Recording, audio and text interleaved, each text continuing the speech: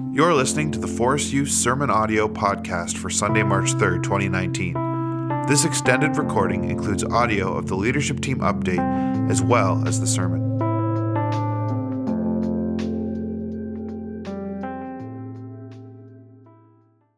Well, if you're a visitor with us here this morning, we're especially glad that you're here. I just want to highlight for you, though, that it's a little bit of a strange morning. So this isn't your typical Forest Youth Sunday morning. This morning is what we call Forest Youth 360, and that's the term that we use for the meetings that we have once or twice a year that give us a 360-degree look at Forest Youth, the ministries, the decisions that are being made, all the logistics that go into keeping things going. Some refer to it as a general annual meeting. So that's what 360 means, and we've been bringing those into our worship gatherings and combining those with our worship gatherings this year. So the last time we met together was just after Doug Loveday had arrived as our transitional pastor and just after a transitional leadership team had been put into place. And there was an FV 360 in November.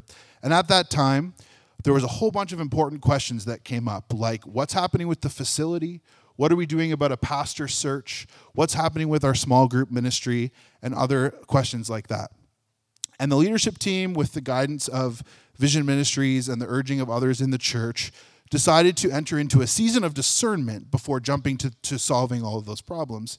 And that was what we called the 100 Days of Prayer. So this happened between October and January, and 100 people from Forest View met in groups of 3 and 4 10 times to pray, discuss Scripture, and discuss issues of church life together. And each group was invited to share feedback after every meeting. So after the 3 months of the 100 Days of Prayer, there was 200 pages of feedback collected. There was a book. This church family wrote a book. You didn't know it, but you did. And so the leadership team, so that was middle of January that wrapped up. And the leadership team, out of the 100 Days of Prayer, it was very clear. The number one concern was, who is Forest View? What is Forest View about? And where is Forest View going? And so the leadership team for the last 6 weeks, with that feedback and entering into prayer themselves, set to step into some of those questions. And there was a retreat as a leadership team. There was a facilitator that came in to lead the leadership team through a vision process that the staff was a part of. And that brings us to this morning. So this morning, FV 360, the leadership team wants to share the answers that they've discovered to the following questions. Why do we exist? How do we behave? What do we do? And how do we proceed? So that's what we're going to spend our time on this morning. And I'm going to invite Craig and Lois and Jen up. And as they do, one comment, one thing that I want to say up front is that those things like building and pastor search and small groups, there's no answers for those this morning. So we're going to the leadership team was balancing urgency and getting things moving forward and not rushing things. And this process of discussing these questions has taken up the last 6 weeks. And so that's what we're excited to share with you this morning. Over to you, Craig. Perfect. Thanks, Cole. It's actually some great 4 questions that we're going to be wrestling with today. And the first one is simply this biggie: why does this church exist? And after much prayer and deliberation, we landed on this: to be a community where people meet Jesus and become more like him. It's as simple and profound as that. We want to be a community, whether gathered or scattered. We want to be one people, one body that is all about providing a safe, welcoming place where people can come, where they can ask questions, they can feel free to be themselves, to be known and loved by Jesus, to meet Jesus. Because at the center, at the heart of everything we do, it is about Jesus. John 3:16, a famous, probably the most well-known verse perhaps in the Bible.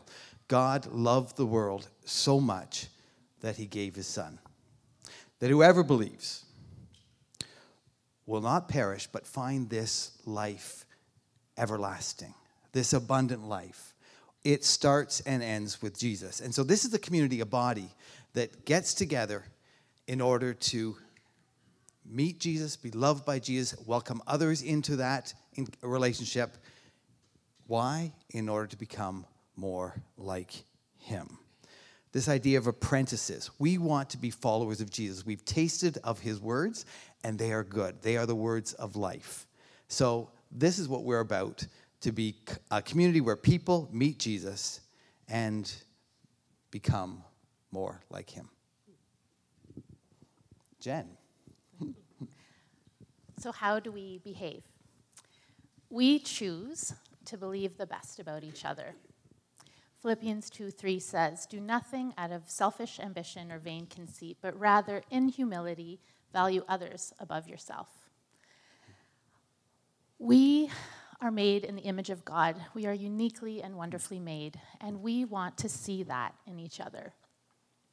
We want to be grace extenders because we know that we will need grace extended to us as well.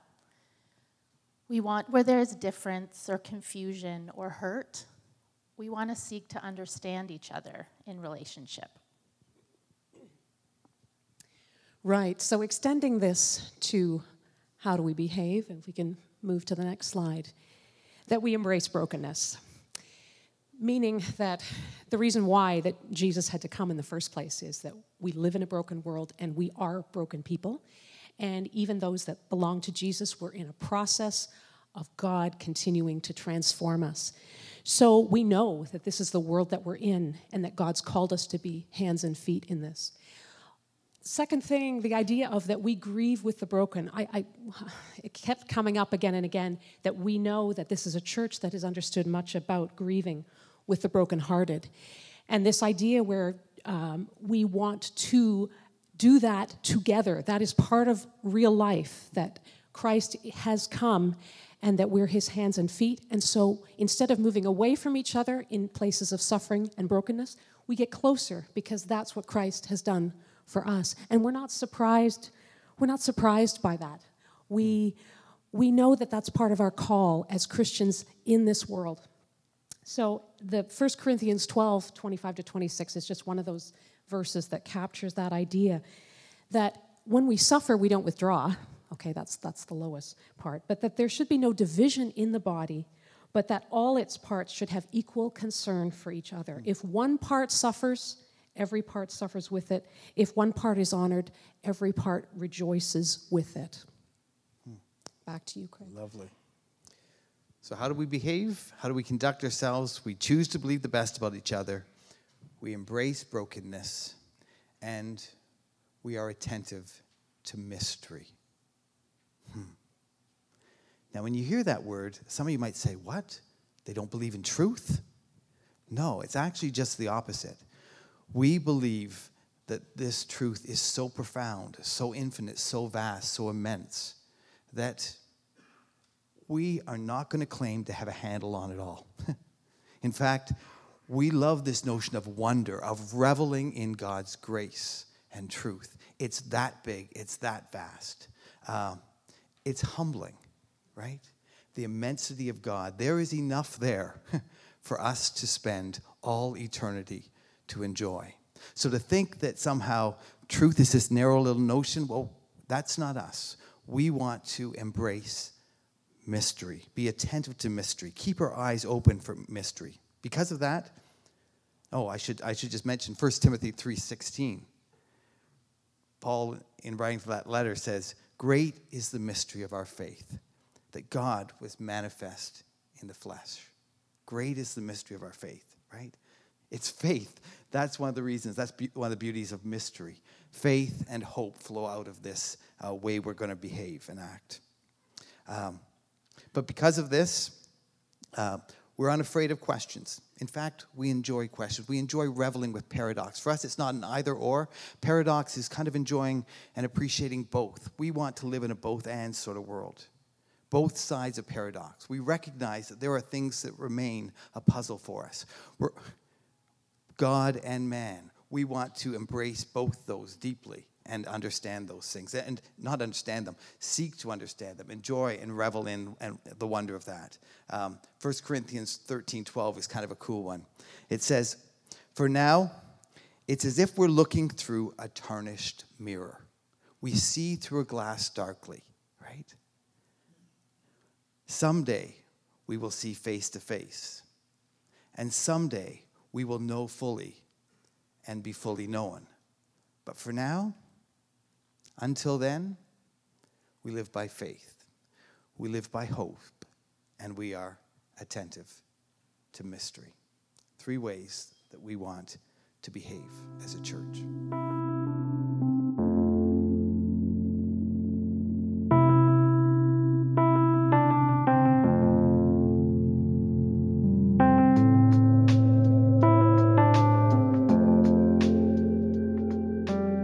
Lovely to see you this morning.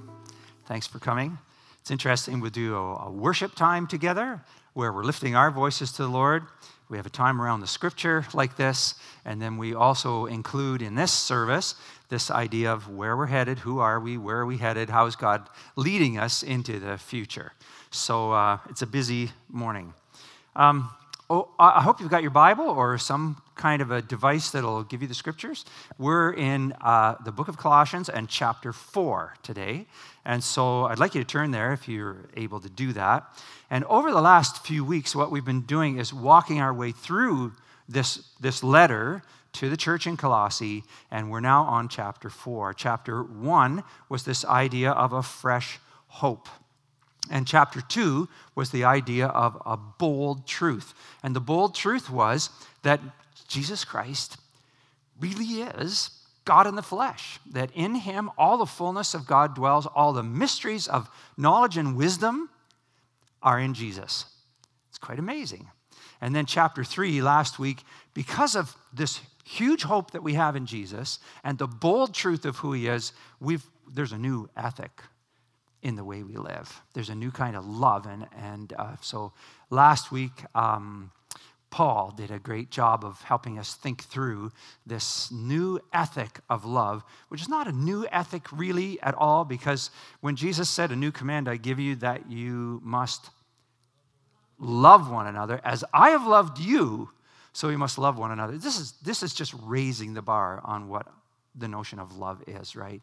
As Jesus loved us, that's sacrificial love, incredibly sacrificial love. So, and now we come this week to the idea of a brave mandate. We have a mandate. We're called by God to live our lives in a certain way.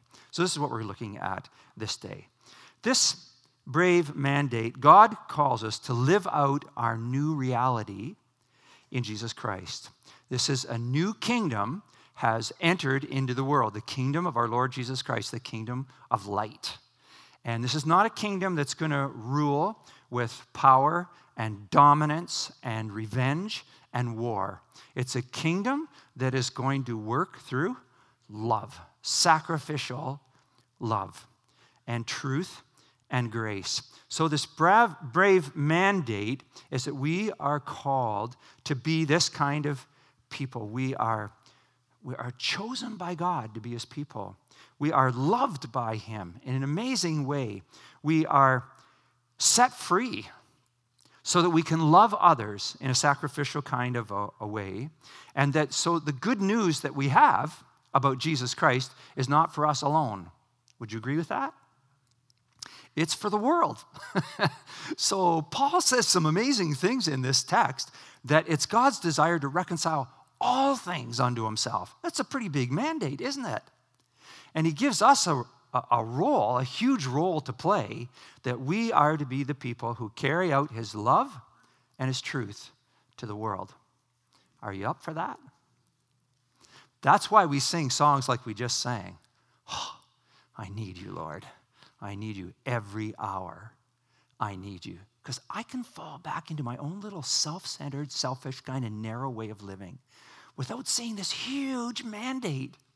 We're the people of God in the world to love and to serve.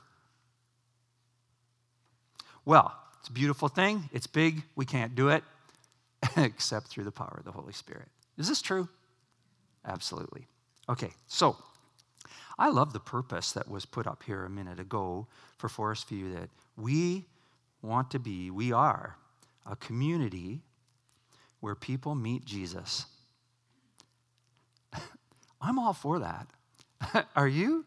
I think God is all for that we would be a community of people where people can come and meet Jesus and become more like him. So that's our goal as we do this, our purpose. And so it picks up sort of on the idea of the no walls, which you see emblazoned on the outside. I remember hearing one of the young kids say that when he first came to this church, he came inside and he looked around and he said, there are walls here. There are walls all around. Church without walls means no walls between God and ourselves, okay? We want all the fullness of God here working in our lives. No walls between us as brothers and sisters in Christ. We don't want those kind of barriers. And no walls between us and the world outside. We want to be image bearers of Christ and gospel-centered people who are communicating out there to the world. So our mandate then, I want us to look at the scriptures here from Colossians chapter 4 and see what we come up with. So I'm going to read to you here. Well, there it is right there. Devote yourselves. This is how Paul starts off. This is sort of his concluding remarks at the end of chapter 4. Verse 2. Devote yourselves to prayer, being watchful and thankful. And pray for us too, that God may open a door for our message. So I'd like to say that part of our mandate is to pray. Paul seems to think this is awfully important. Now you may say, where's prayer on the things that are being set up there? It is covering everything. It's in everything. So Paul says, pray being watchful. In other words, really awake, keen. And to be thankful. Thankfulness, prayer and thankfulness are never far apart. We saw this right at the beginning of the book of Colossians where Paul says, I thank my God every time I pray for you. So thankfulness and prayer are so connected. And I just want to tell you that there was a time in my life where I was going through a very stressful time. I was waking up really early in the morning, couldn't get back to sleep. I had what was called stutter breathing. Do you know what that is? When you're under a lot of pressure, a lot of stress, and you try to breathe and you go like that. Some of you know exactly what I'm talking about. This was a really difficult time. And at that time, I came across this idea of thanksgiving as being one of these spiritual habits that's really important for our hearts and our lives. And I began every morning in the midst of this stressed time to give thanks to God for the material things he had given, for the relational blessings that he had given, and I just started to list out the friendships that we had, for the spiritual blessings that God had given, being adopted into the family of God, being washed all those sins away, giving a brand new life, identified as a son of the living God, and having the Holy Spirit in me, and giftings that I could use for the glory of God. And the fourth category of that was after physical blessings, relational blessings, spiritual blessings, was answered prayer. I started to see how God was answering prayer and giving thanks. And you know what happened to my soul? My discouraged, beaten down soul? God started to lift me up and give me a joy. Thanksgiving is so important. Well, I encourage you. Give it a try. See, God's pretty smart. So anyway, be watchful and thankful. And the second thing we see here is this about proclaiming Jesus, right? Because this is what these verses say. Pray with watchful thanks. Maybe we can go on to the next one there. Is there another one? Proclaim Jesus with our words and lifestyle. So Paul, he's in jail, right? And so he's saying this, pray for us too, that God may open a door for our message. I don't think he's talking about a door so he can get out of jail. I think he's saying an opportunity right here in jail to be able to speak the truth of Jesus to everybody around. To proclaim the mystery of Christ, for which I'm in chains. Pray that I may proclaim it clearly as I should, but you also be wise in the way you act toward outsiders, those who aren't in the faith yet. Make the most of every opportunity. Let your conversation, and conversation in the Bible is always more than just our words. It's our whole life. It's how we work our way through life. Let your conversation be always full of grace, seasoned with salt, so that you may know how to answer everyone. So I'd say besides the idea of prayer, what Paul is doing here is he's saying part of our mandate, our bold mandate, is to be people who are proclaiming Jesus with our words and with our lives. So then we come to this notion of how do we behave?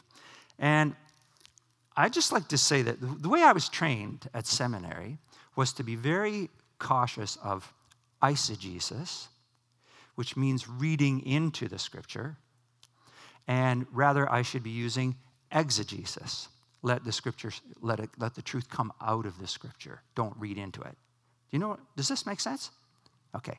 So as I was reading this week, and I was reading through this passage, I was thinking, Lord, spare me from eisegesis. I don't think I'm reading into this. I think what I'm seeing in the text is exactly illustrative of how we behave things that were put on the piece of that were put up here this morning. And I want to show you this out of this text. So the first thing is this. How do we behave? We choose to believe the best about each other. And we'll see it in this text of Scripture. Let's take a look. So Tychicus, so Paul's writing, and he's saying, Tychicus will tell you all the news about me. He's a dear brother, a faithful minister, and fellow servant in the Lord. He's sort of saying, look, he's coming, he's carrying this message, and he's going to help and encourage you. Believe the best about him. I'm sending him to you for the express purpose that you may know about our circumstances and that he may encourage your hearts. He is coming with Onesimus. Now, Onesimus, as this was being read in front of the whole church, do you know what would happen in the city of Colossae? Everybody would have gone, not Onesimus, that dirty, rotten. Do you know who Onesimus was? He was a slave of one of the leading people in the church, a guy named Philemon. And Onesimus was a slave, had stolen stuff from him, and had run away. Do you know, under Roman rule, do you know what could be done and should be done to a runaway slave? He could be put to death. And in many people's eyes, he should be put to death. He's shamed his master in front of the whole community, and he's stolen stuff and run away and so on. So here's Paul saying, so I'm sending Onesimus, believe the best about him. And people are saying, I don't think so. But we'll see what happens, okay? So Paul is saying, let's believe the best about one another. And there's more in this text as we go. My fellow prisoner Aristarchus sends you his greetings, as does Mark, the cousin of Barnabas. You've received instructions about him. If he comes to you, welcome him. Do you know who Mark was, this cousin? Mark was a guy who deserted Paul on his missionary journey. And Paul, at that point, said, I don't want anything to do with this guy. I'm not taking him again. So he sort of rejected Mark. But Barnabas is the guy who's this inclusive guy. He says, okay, Mark, you come with me. Come on, let's go. And do you know who wrote the book of Mark? Do you want to make a wild guess? This is a guy who was restored as somebody believed the best about him and would continue to work with him and disciple him. So here's another guy, Mark. People may have heard stuff about him. He's a deserter, don't listen. And Paul's saying now, no. You've received instructions about him. If he comes to you, welcome him. Believe the best about him. We're called to do that here in this church. We're called to be people who, if we hear something we don't quite understand, we don't go and talk to somebody else about it. We go and talk to the person who said it. Does this make sense? That we give the person a chance and we say, so what did you mean by when you said so-and-so? Can you help me understand? Because I respect you. I love you as a brother or sister in Christ. This is not only spiritually mature. This is emotionally mature. This is relationally mature. This is what we do when we're filled with the Holy Spirit. We're not being asked to be naive. We're asked to be mature and to go and talk with people about stuff that we don't understand and to believe the best about one another. Well, there's a second thing. There's another thing in the text here that's embracing brokenness and suffering. And I think I just put up here from 4:18. This is right at the end where Paul says, I, Paul, write this greeting in my own hand. Remember my chains. He says, Paul's in prison. That's a place of suffering. It's a place of brokenness. It's a tough, tough place. And remember my chains, he says. Don't deny this brokenness and suffering that's in the world.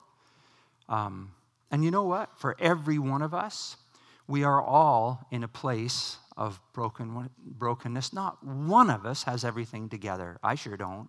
You can ask Ruth if you want a second opinion.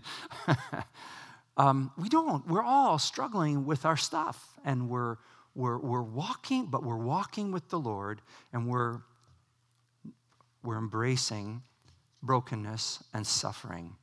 And when we think about Onesimus, the guy who was the slave and stole and ran away, this guy was suffering as a slave. And he did what he had to do to get out of that suffering by running away. And we acknowledge that the world is not as it should be. I've mentioned before this curious idea of being happy, sad. How are you today? Oh, I'm happy, sad. How can you be happy, sad? Because there are a lot of things to be happy about in this life, and there are a lot of things to be sad about as well because of the suffering and brokenness in the world. And as followers of Jesus Christ, then, we are not surprised by brokenness or by suffering or by loss because that's just the story of our world. And when we enter into the gospel, the story of Jesus Christ, we enter into the story of the Creator God who chooses to suffer with his people. And this Creator God will stop at nothing to reconcile a broken world and broken people to himself. What a God. What an amazing God.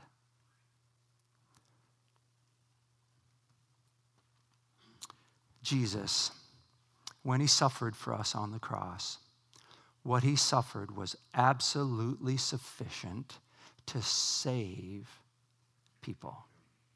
And someone asked me a question a couple of weeks ago. What does it mean that we complete what is lacking in Christ's afflictions? This question comes out of chapter 1 and verse 24.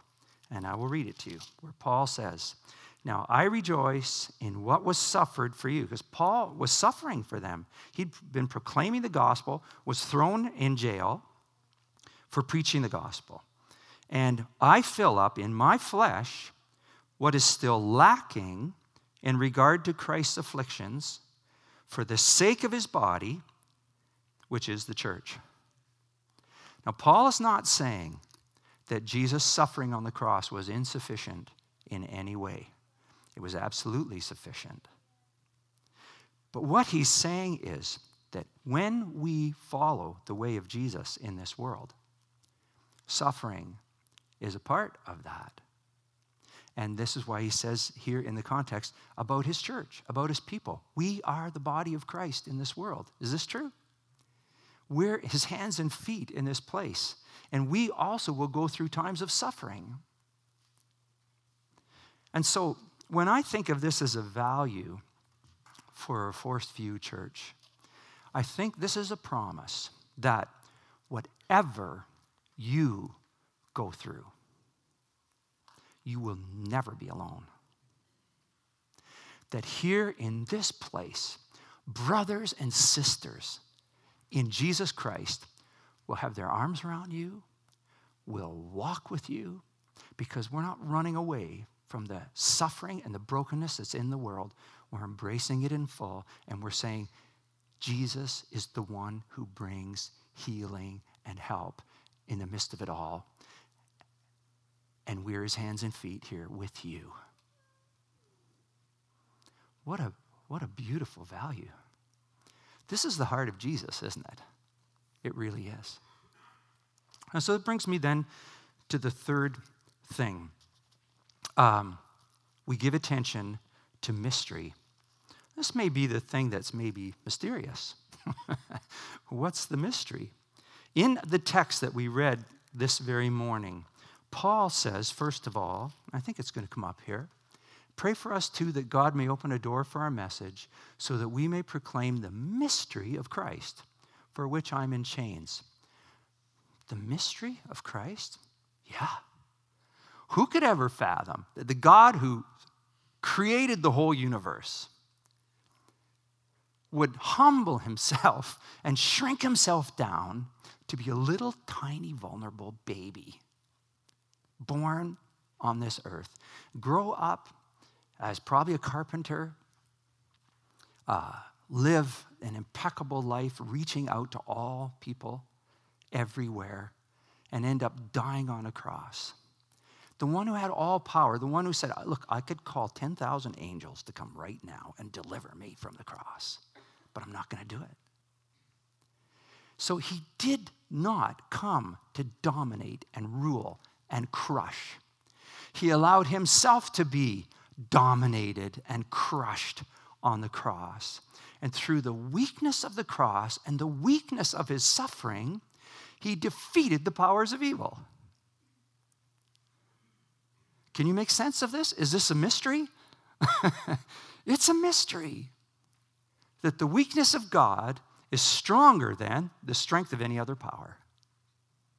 And the foolishness of God on the cross is more brilliant than what appears to be the knowledge of the world. That's a mystery. There are other mysteries that are mentioned in the Bible. In Ephesians, the mystery that he talks about there is the fact that the Jews and Gentiles would be brought equally into the same body, the church. And you know that Gentiles, so the Jewish people, right, the chosen people, Gentiles, everybody outside of that. Gentiles were always welcome to come into the temple. There was a court of the Gentiles in the temple in Jerusalem, but they weren't allowed to come inside to the real place. They were kept outside. You with me?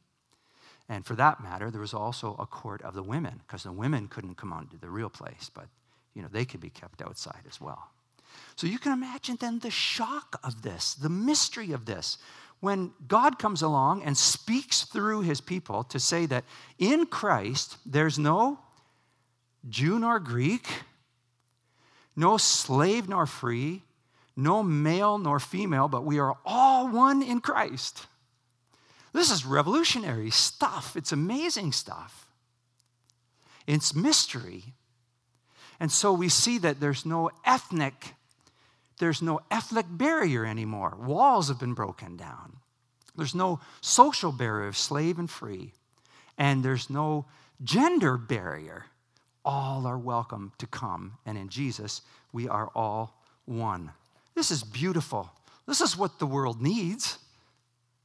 And this is the mystery that we have. So, there's one other mystery that I want to ask. And does that come up here? Whatever are we going to do with slavery? Here's a mystery that they were dealing with at this time. Because when Paul wrote to the people of Colossians, he said this thing, and I think Paul said something about last week. Slaves, obey your earthly masters in everything. Does it sound like Paul's saying slavery is okay? Just slaves you obey, and masters you just be a little kinder to your slaves. But slavery is okay. You know, of course, that this very scripture was used by slave owners to say, well, got straight in the Bible. Just slaves, obey your masters. So this brings us then to this very mysterious notion of hermeneutics, which is the science of how do we understand what the Bible says.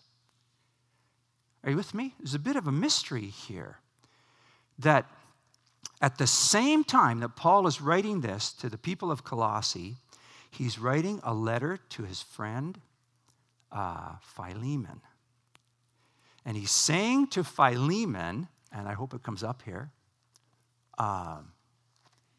This is it.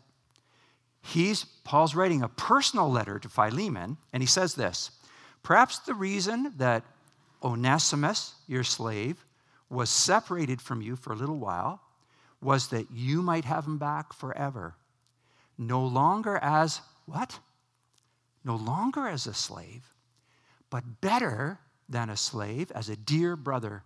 He's very dear to me, but even dearer to you, both as a fellow man and as a brother in the Lord. So what do we do with this? Do we say slavery was okay, is okay? Or do we reinterpret the Bible? Or how do we understand the Bible? Can you see the sort of conundrum here?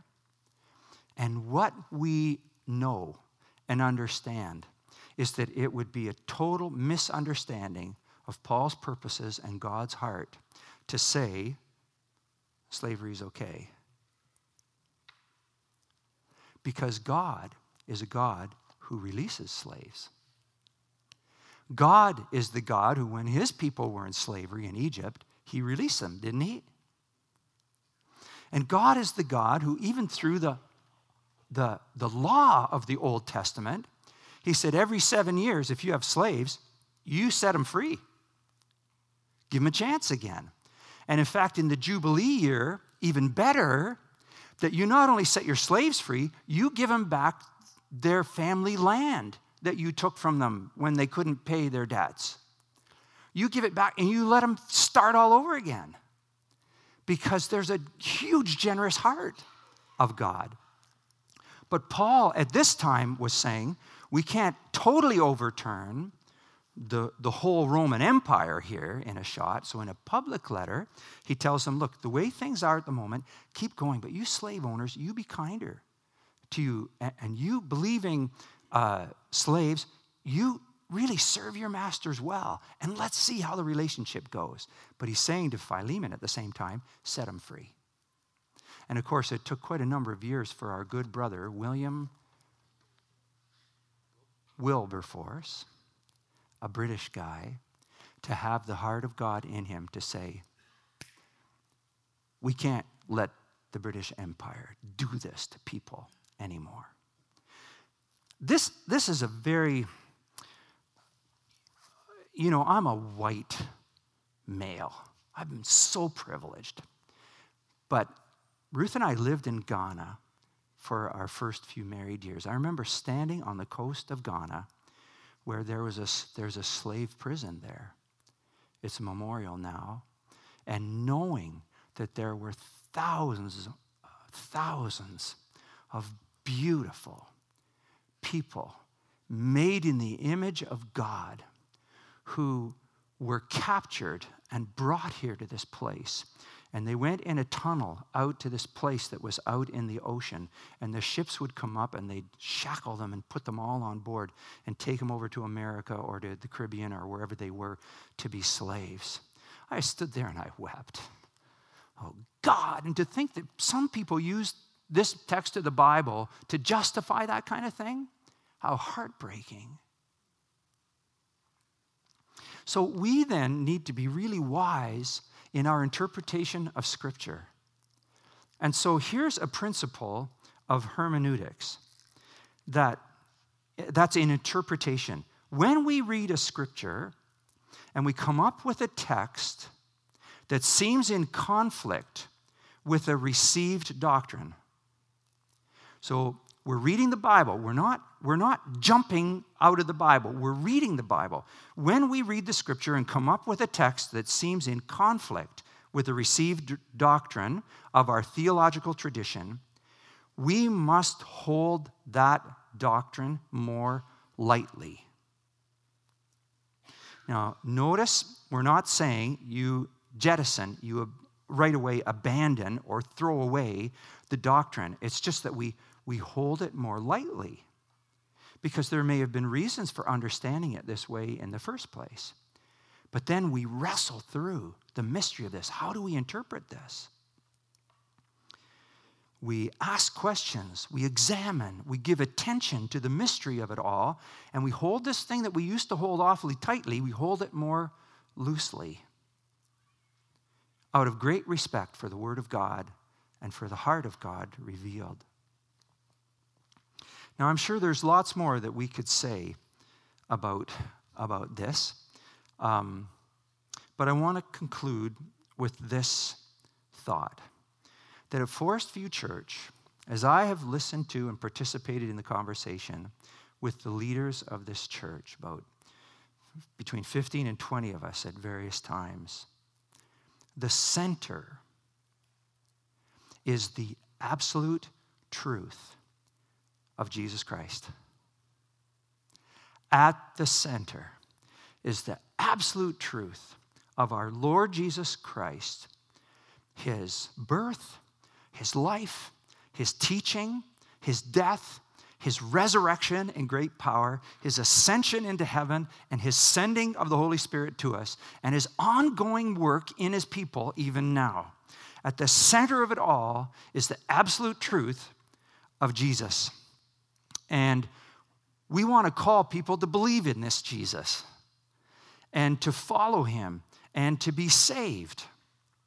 And then to give attention to the mystery, to be open to the questions and the doubts and the paradox and the reflections of other people, and help people to become more like Jesus as we walk together.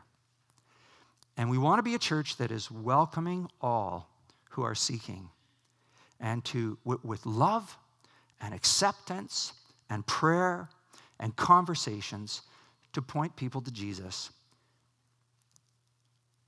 Because in Jesus, all the treasures of the wisdom and knowledge of God are found.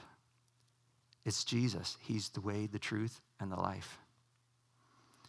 Now, I love this. I love where we're going. But of course, it doesn't really matter what I love. It really matters what God loves. And God loves this. And he's looking right now, this body, believers gathered around right here. He's saying, this is my body, my church, my hands and feet on the earth, my sons and my precious daughters. And he gives us a call to proclaim, to pray, and proclaim this Jesus Christ in our words and our deeds, to make the choice to believe the best about one another, to embrace brokenness, and to walk with one another through our brokenness and our suffering in this world and bring the healing of Jesus there, and to never tire of the mystery of the greatness of our God and his amazing grace.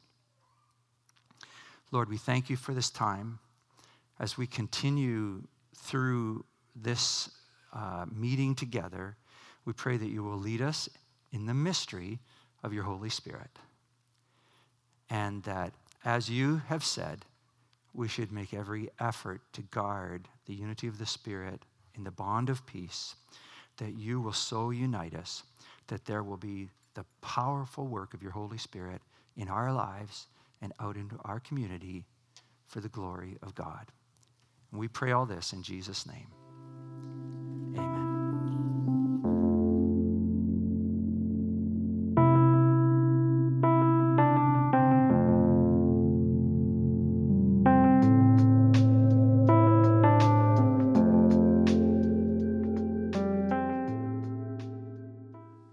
We want to learn from the life of Jesus. We want to love as he loved. It's a high calling. We see ourselves as apprentices of Jesus, and it's a lifelong journey. And we know that it is one that is best lived with each other in community, so we can encourage each other as we long to become more like him. We love him because he first loved us. And we find that in 1 John. So to continue this idea of how do we proceed, I see it as how people are impacted by the way that we act. This whole idea of to amplify the prophetic voice, which is maybe a bit unusual for some, this idea that if it conjures up for you Old Testament prophets raining down condemnation on people, this is so totally not what we're talking about here. It's more the idea of Ephesians 4:15 that says, but speaking the truth in love, we are to grow up in all aspects into him who is the head, even Christ. So this, can we go back to the former slide there, Tim? Yeah, that we speak the truth in love. We listen to the Holy Spirit who is at work in his people. This idea of we confront the illusions and lies of our culture, to me this also, and I think to us as a leadership team, this idea that as we live authentic, as what Jen has said about living a life of love, that if we really do that, it's pretty radical in the world, that it will confront illusions and lies if we live sacrificially. And also knowing that even in ourselves, it's an ongoing process of God redeeming and restoring us into his image because the culture has shaped us. In Micah 6:8, it also talks, this is a wonderful scripture, he has showed you, everyone, what is good. What does the Lord require of you but to do justly, to love mercy, and to walk humbly with our God?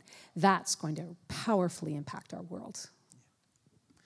It was interesting as we were chatting about this and sort of thinking back on Forest View's history. We identified prophets in our midst, people who were really important in shaping us and spoke almost against our culture and our way of thinking in fresh ways. And so we were wrestling with how do we describe this? And the word the prophetic voice came up, and it was actually Rob Gerber who brought up for us a quote from Walter Brueggemann, and this is it.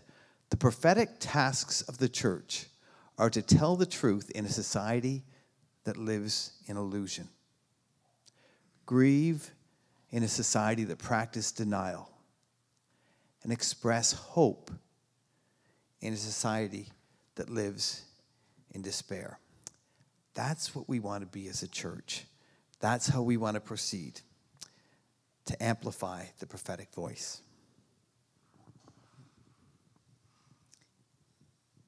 So what do we do? As they've shared, we amplify the prophetic voice, and we include the disenfranchised. Matthew 25:40 says, "Truly I tell you, whatever you have done for the least of these, my brothers and sisters, you have done unto me." We want to care for our neighbors, for our coworkers, for our community, and for the poor among us. But we don't want to just reach in from time to time. That's actually not what we're talking about. What we're talking about is we want to stand with those who are on the margins, those who feel like the other. We want to eradicate us and them. Those who feel like they don't belong, we want to stand against that, and we want to stand with them. We want to step out of our own lives where it's familiar and often comfortable, and we want to step into situations with others where it's difficult and messy. In fact, especially when it's difficult and messy. How do we proceed? Romans 12:5-6 talks a lot about what that looks like in community. So in Christ, we who are many form one body, and each member belongs to all the others. We have different gifts according to the grace given us. If a man's gift is prophesying, let him prophesy, and let him use it in proportion to his faith.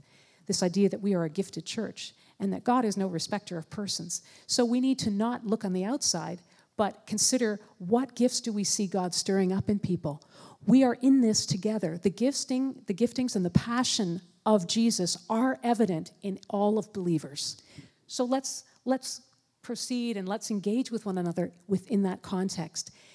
Also, finally, we all have a role to play in the mission of Jesus Christ. There is nobody who can say, I have no gifting. If you belong to Jesus Christ, it comes with a package. You get gifting that will bless this body and ultimately others outside of the body. So this is where, when we think about how we want to proceed with that attitude in mind, we'll do the work of Christ. We'll do the mission. And the fourth way that we want to proceed is to practice faith together. And we just brainstormed all the sort of things we want to do together. We want to pray together, eat together, worship together, serve together, confess to each other, break bread together, suffer together, encourage each other, share life together. Here's the bottom line: faith is not a solo sport, right? We have to do this together. If we are serious about being apprentices of Jesus against being prophetic voices to each other and to this world, we need to practice faith together. Hear the words of the author to Hebrews. He says, let's think about how we can spur one another to acts of love and good deeds. And let's not neglect meeting together as some people do, but to encourage one another. And all the more as you see the day of Christ's return drawing near. We want to do this together. Romans 12:12-3. Be joyful in hope, patient in affliction, faithful in prayer. Share with the Lord's people who are in need. Practice hospitality. We want to practice faith together. That's how we're going to proceed. So there you have the answers to our 4 questions. What we're going to do right now is to call up other members of the leadership team to sort of give their reflections, really quick reflections, promise you. We're going to call up Dan McKay, Brent Yeaman, and Chantel Sindri, plus her +1, or +3/4, whatever it is. And as they're coming up, let me just recap quickly for you where we've come from. So why do we exist? To be a community where people meet Jesus and become more like him. How do we behave? Well, we choose to believe the best about each other. We embrace brokenness. We are attentive to mystery. And what do? We help each other to love better, to love God, to love each other, to love creation. Lastly, how do we proceed? How do we move forward? We amplify the prophetic voice. We want to include the disenfranchised. We engage everyone and their gifts. Yes, that means you and me. And we practice faith together. So, here's our illustrious panel. I'm curious, folks. Talk to me a little bit about your reflections, maybe on what you've heard or your own ruminations as we've gone through this journey. What stood out for you? What's hearkened maybe in the past that you've sort of been significant for you, or why might these things be important for you going forward and for us going forward? So, Dan, kick us off a little bit. Sure, thanks. So a couple things. There's 3 things that, first of all, let me kind of disabuse you of the notion that this was done easily. This was not done easily. This was hours and hours and hours. My wife can attest to that. But I walked out of all of those meetings never loving these guys more than I do right now. So it's been really good. The 3 things that stuck out to me. The first one was believing the best about each other. So I remember reading an article that came out of the Harvard Business Journal, and it was talking about marriages that were phenomenal. And this was a 20-year study of marriages where the husband and wife would say, we have a great marriage. Their kids would say, that's a great marriage. Their friends would say, this is the best marriage we've ever seen. And they asked these guys a bunch of questions, and they followed them for many, many years. And as the scientists were kind of going through all of this data, they postulated what they thought the reason for these great marriages might be. And what they basically said was, everyone has very low expectations. I know you're going to screw up, so I just have low expectations. And what they found was the exact opposite was true. They had extremely high expectations of one another, but they believed the best about the other person. Cool. So if Marion Ruth says she's going to meet me at 7:30 p.m. in the entrance to the mall, she's there at 7:30. But on this one time, she's there at 7:50. And rather than thinking, she's always like this, I can't believe it, yes, she's always late, your immediate reaction is, there must be a very good reason why Marion Ruth's like that, because she would never do that. That's how we need to love one another. Yeah, love that. It's the expectation of expecting the best from one another. I'm going to tell you, brothers and sisters, I'm going to let you down. Craig's going to let you down. Chantel will never let you down. But Brent will let you down. And I need you to believe the best in me, that my motives are not harmful. They're not spiteful. I may just see it a little bit differently. Enter into conversation. Cool. Talk to me about it. Because relationship trumps everything. Cool. Cool. And relationship must trump everything, okay? That's number one. The second one is this whole thing about mystery and paradox. I know that for some of you who like to, who like to follow manuals and like to be told that, like my wife, tell me what to believe, I will believe it. This is not saying that we don't have any absolutes. This is the fact that, you know what? Hear, O Israel, the Lord thy God is one. And yet we believe in a Trinity. How do you hold these things in tension? If you want to be first, you got to be last. Is it Arminianism or is it Calvinism? Is it free will or is it the sovereignty of God? Yeah, it is. So though we have to hold those things in tension. Great is the mystery of godliness. Amen? Amen. And the third one is this whole Christocentric thing. I love that. You know what? Because Jesus is... Which just means like all that. Jesus is the middle, right? Jesus is in the middle. It's all that in a bag of chips. Like he is all that in a bag of chips. I love the Lord Jesus. Amen? And so the fact that he's at the center, and this notion of apprenticeship, we heard from the 100 Days of Prayer that discipleship is something that you value. We love the idea of discipleship. We decided to frame it as apprenticeship. Discipleship often has one person over another. Apprenticeship is side-by-side learning. And we like that notion. And learning from Jesus. We're apprenticing under the master. Yeah. So that's kind of the notion for that. So those are the three things that really has hit me. Love that. Thanks, Dan. Chantel, what about you? All right. So for me, in the beginning of this process, I found myself really excited for something new and fresh for Forest View. However, that was my plan and not God's plan. And now as I look at these things that have been presented this morning, I think I'm just reminded that each church has its own DNA, its own fingerprint, and this is not really anything new for Forest View. This is all stuff that we've always known and always been doing. And so to me, it's just a reminder that God really values who Forest View is and the unique DNA that makes up Forest View, and that he's calling us really to just be Forest View and to do it to the best of our ability. So when you look at all of that, to me, that sums up what it means to be a church without walls in Halton. That's something that has always stuck with us, this church without walls concept. And so I don't know if you've ever been asked what that means, but to me, when you go to answer that, now you have this like little formulated answer that you can use, because that, to me, all of that sums up what it means to be a church without walls. And that's really reassuring to me and really exciting to know that God can still use us the way that we are.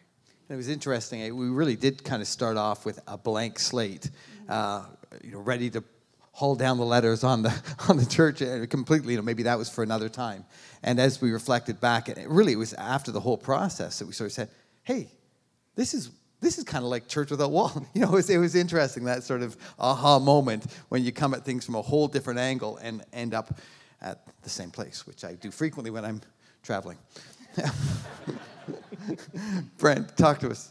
Yeah, thank you. Well, as well as confirming what Dan and Chantel have said, it resonates for me in three ways. In the first way, it is in its simplicity. These questions are also simple. A lot of you will be looking at this and saying, really, 100 days of prayer, countless hours of meetings, and 200 pages of documents, and this is what we come up with. Yes, it is simple, but on the flip side of that simplicity is a tremendous profundity, if that's a word, that says that this is the catalyst for really radical life in the culture in which we live in. So I love it for its simplicity.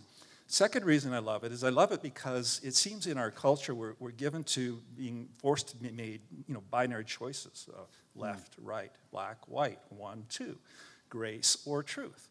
And what this does is it holds those things in tension. One of the verses we used was in John 1, in referring to Jesus, we beheld his glory as the only begotten of the Father, full of grace and truth.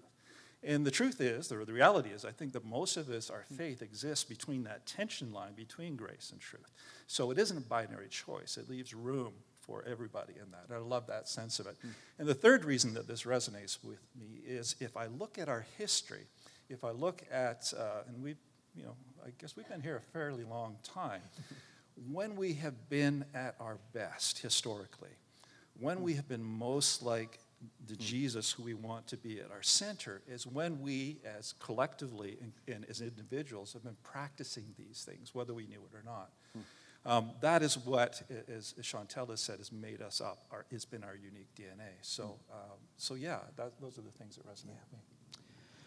These are some of our ruminations. You've heard them today. We're looking forward to hearing your reflections on these. Cole's going to talk to you a little bit later about how you can add your amens or yeah, buts, well, what about?